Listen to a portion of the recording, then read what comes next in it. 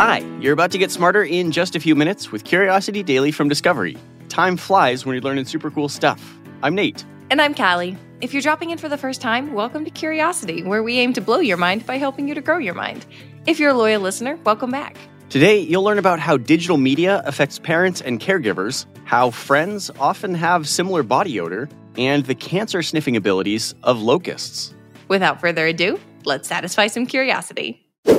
You know, Callie, sometimes I think about how glad I am that we didn't have as many screens in our lives when we were growing up.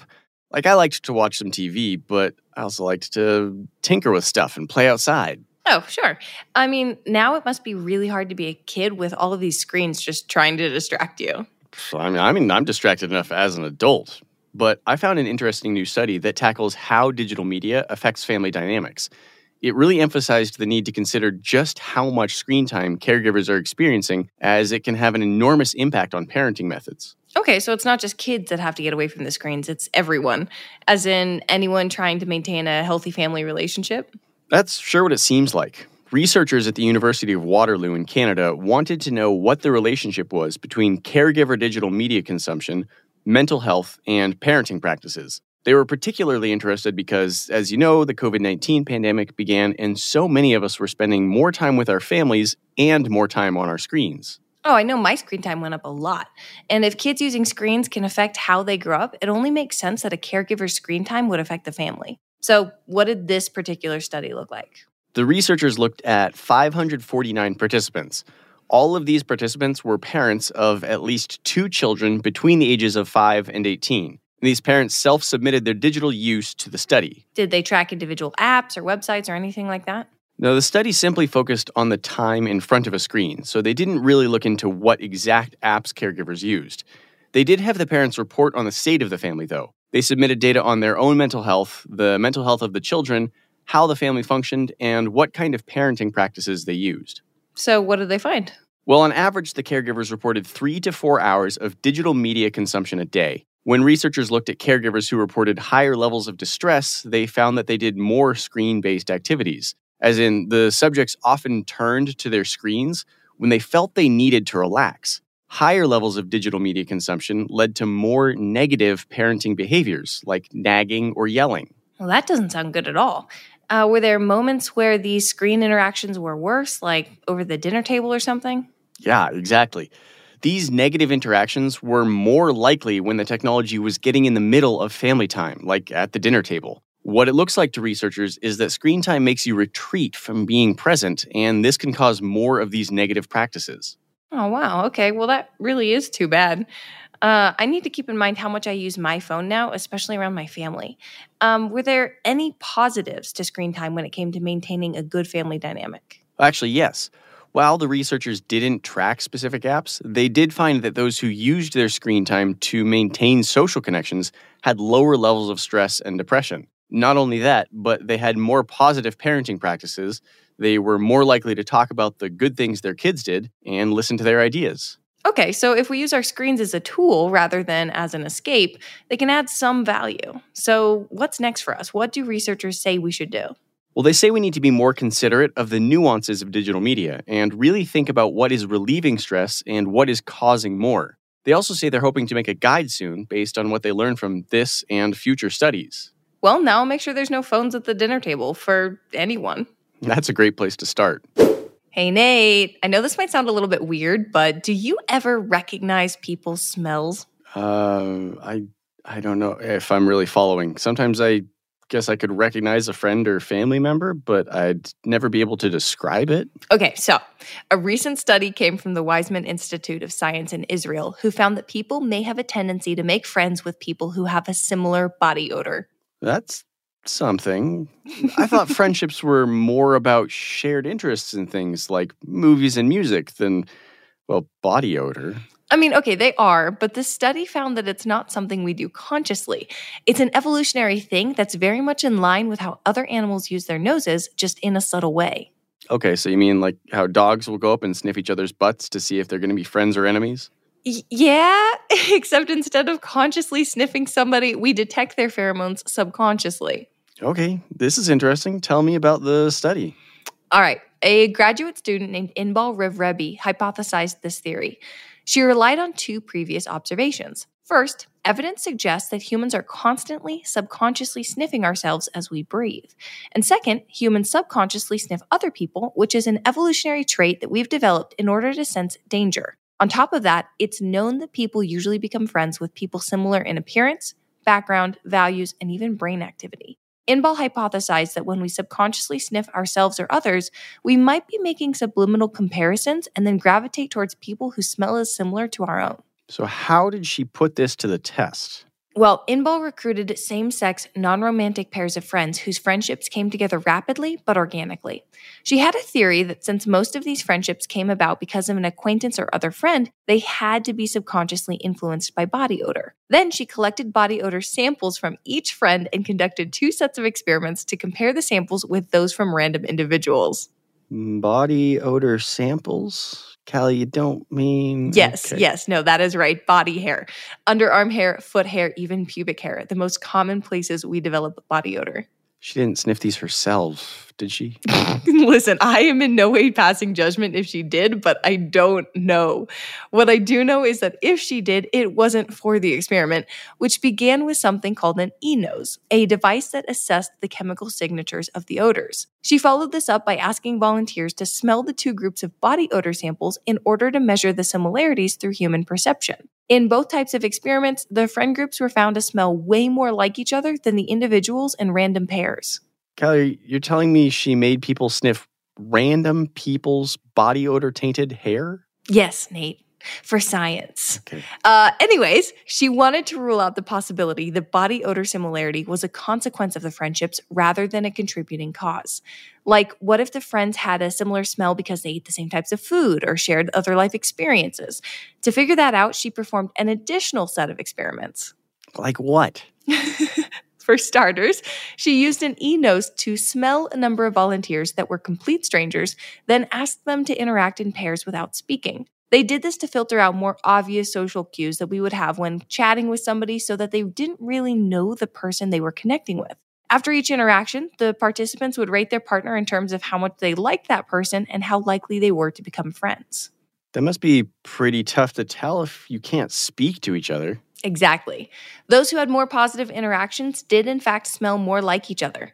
In fact, when she entered the data into a computer model, she was able to predict with 71% accuracy, I might add, which 2 individuals would have a more positive social interaction based on e-nose data alone. So what does that mean? Well, to put it simply, body odor appears to have information that can predict the quality of social interaction between strangers.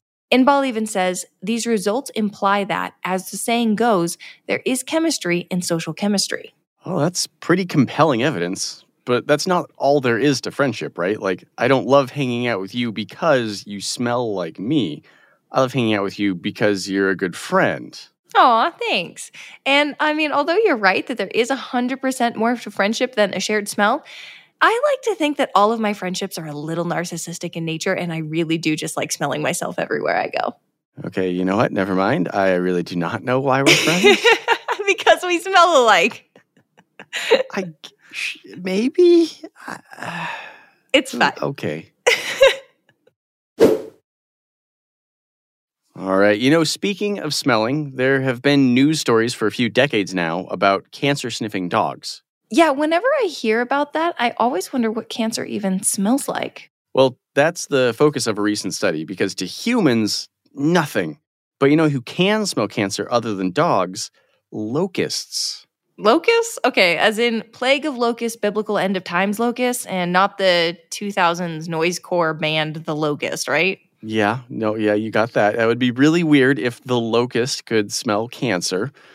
This study isn't even as focused on that bombshell as the more important distinction that they can also distinguish between different cancer cell lines using our breath, which is pretty incredible. This work could provide information for instruments to eventually use similar sensory neurons, which are nerve cells that are activated from the environment, from insects to detect cancer early. Okay, this is a lot. Can you break it down for me and start with how a device like this could even work? Yeah, so even if this seems like a lot, the people at bioRxiv who are behind the research say that it works the same as any other kind of augmented sensory machine, like how a telescope enhances sight or hearing aids enhance hearing. This would be an enhanced smell. These kinds of devices do exist, as you just told me about with the eNose, but they're too expensive to mass produce. With this discovery, we could possibly mass produce an enhanced eNose within just a few years. And so how would breathing into it work? Well, cancer cells work differently than healthy cells, right? They create different chemical compounds as they grow. So if these chemicals made it to someone's lungs, they would be detected in an exhaled breath. In this case, you could breathe into some kind of device that would detect and differentiate multiple cancer types and maybe even which stage the disease is in. Interesting. Okay, so a locust can already do this, right? How do scientists take their abilities and convert it into technology? It's a great question. They call it hacking the insect brain for disease diagnosis. Due to locusts being able to detect disease and their larger size, the researchers are able to easily attach electrodes to their brains. Then they record the locust responses to gas samples produced by both healthy cells and cancer cells, then use those signals to create chemical profiles of the different cells. Wow. Okay, so then how do locusts differentiate different types of cancer? So this discovery came from something that seemed unrelated at first. A different study entirely was being performed on why cells from mouth cancers looked different than other cancers. The locust sensor experiment was a good way to figure that out, so they combined studies to investigate how well the locusts could differentiate healthy cells from cancer cells. What they expected was that the cancer cells would appear different from the normal cells. What they actually found was that the bugs could distinguish 3 different cancers from each other. And how did they do that? We're not sure, but they discovered with 100% accuracy that the locusts easily noticed differences in cancer types through changes in their brain activity picked up by the electrodes. This detection was shown to be reliable, sensitive, and fast, happening in just a few milliseconds. So, okay, wait.